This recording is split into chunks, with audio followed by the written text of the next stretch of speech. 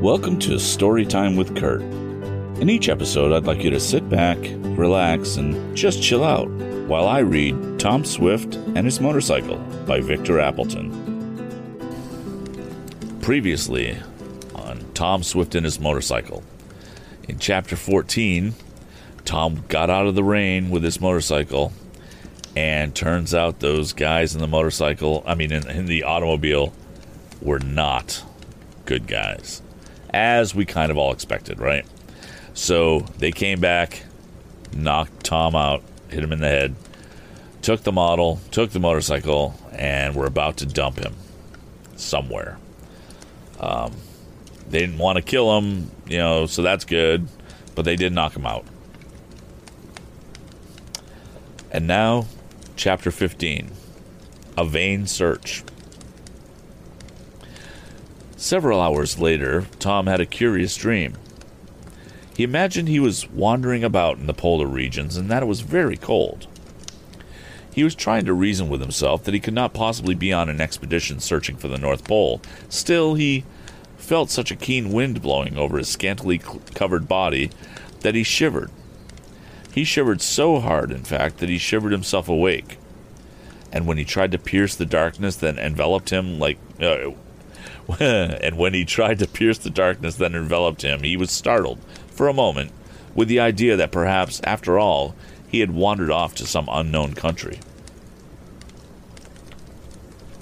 And that's because it was quite dark and cold. He was in a daze, and there was a curious smell about him, an odor that he tried to recall. Then, all at once, it came to him what it was. Chloroform. Once his father had undergone an operation, and to deaden the pain, chloroform had been used. "I've been chloroformed," exclaimed the young inventor, and his words sounded strange in his ears. "That's it. I've met with an accident riding my motorcycle. I must have hit my head, for it hurts fearful. They picked me up, carried me to a hospital, and have operated on me.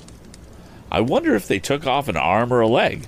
I wonder what hospital I'm in. Why is it so dark and cold?" As he asked himself these questions, his brain gradually cleared from the haze caused by the cowardly blow and from the chloroform that had been administered by Featherton.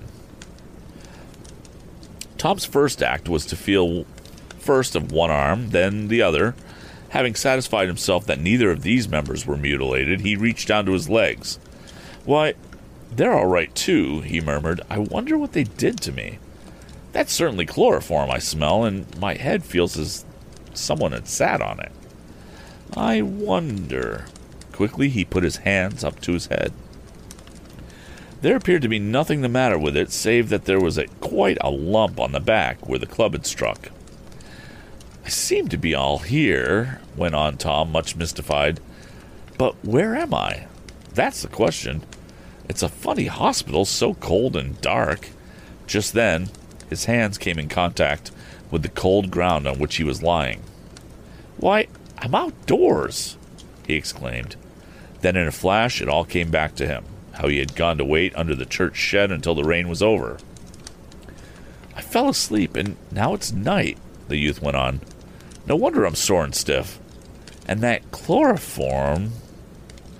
He couldn't account for that, and he paused, puzzled once more. Then he struggled to a sitting position. His head was strangely dizzy, but he persisted and got to his feet. He could see nothing and groped around in the dark until he thought to strike a match. Fortunately, he had a number in his pocket. As the little flame flared up, Tom started in surprise. "This isn't the church shed," he exclaimed. "It's much smaller. I'm in a different place. Great Scott, but what has happened to me?" The match burned Tom's fingers, and he dropped it.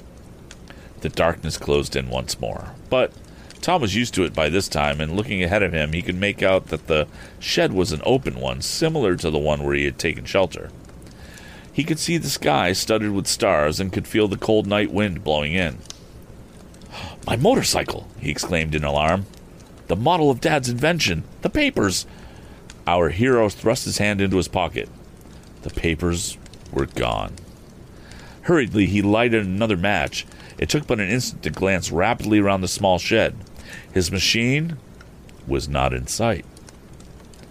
Tom felt his heart sink. After all his precautions, he had been robbed. The precious model was gone, and it had been his proposition to take it to Albany in this manner. What would his father say? The lad lighted match after match and made a rapid tour of the shed.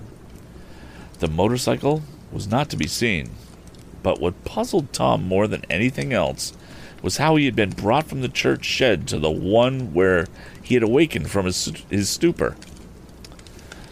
"Let me try to think," said the boy, speaking aloud, for it seemed to help him.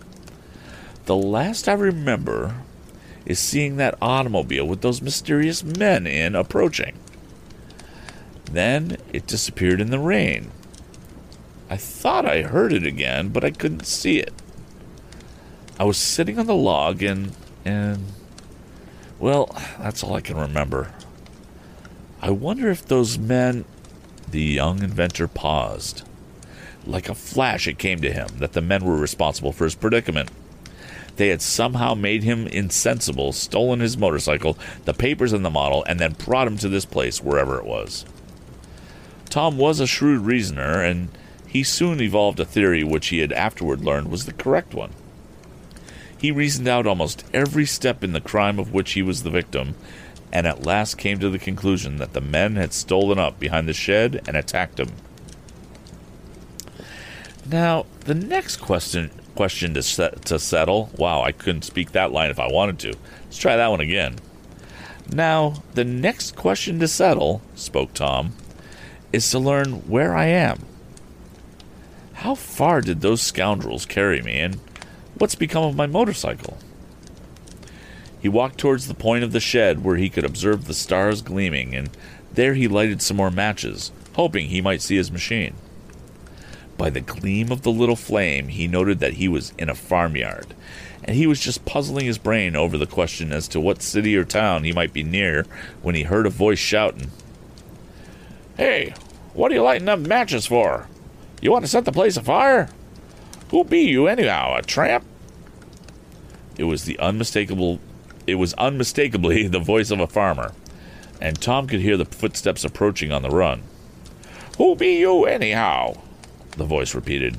"I'll have the constable after you in a jiffy if you're a tramp." "I'm not a tramp," called Tom promptly. "I've met with an accident. Where am I?"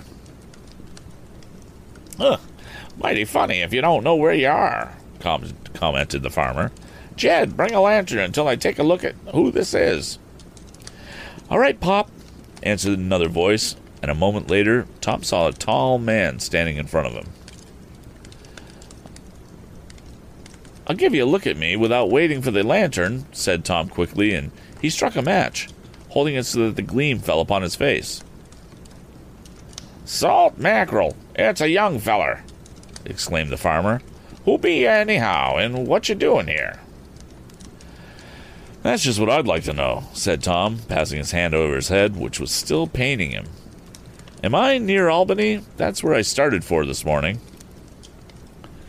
"Albany? You're a good way from Albany," replied the farmer. "You're in the village of Dunkirk." "How far is that from Centerford?" "About 70 miles. "Oh, as far as that? They must have carried me a good way in their automobile," cried Tom. "Was you in that automobile?" demanded the farmer. "Which one?" asked Tom quickly.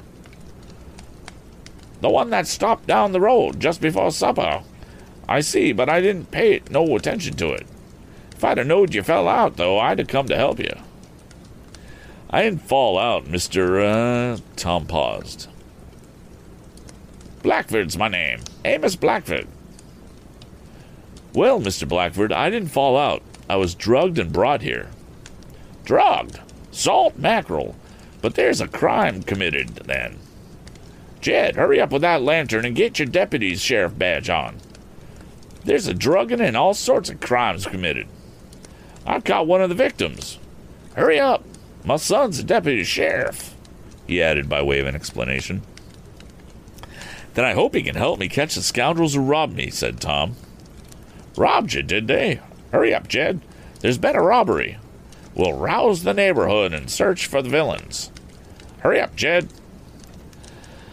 I'd rather find my motorcycle and a valuable model which was on it than locate those men, went on Tom. They also took some papers from me.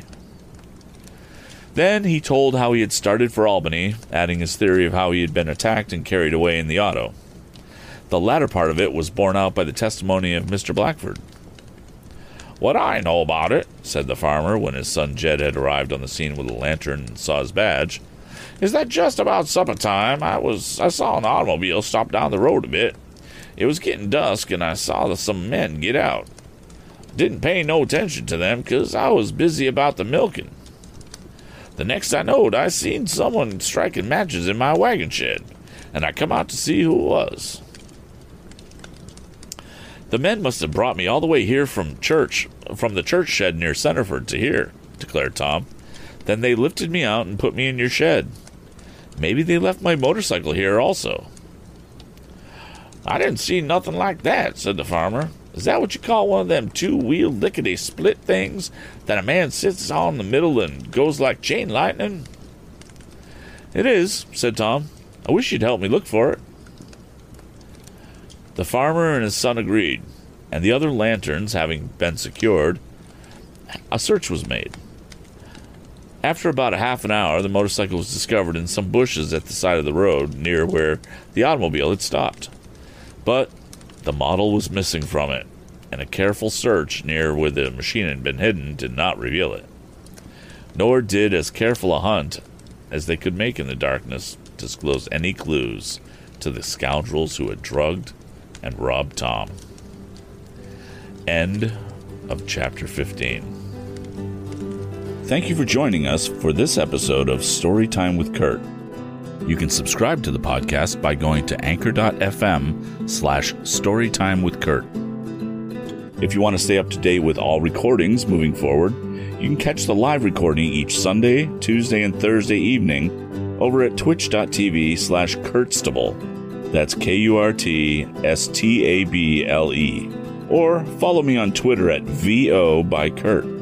If you have suggestions for future books, you can go ahead and send me an email at kurt@storytimewithkurt.com. See you next time.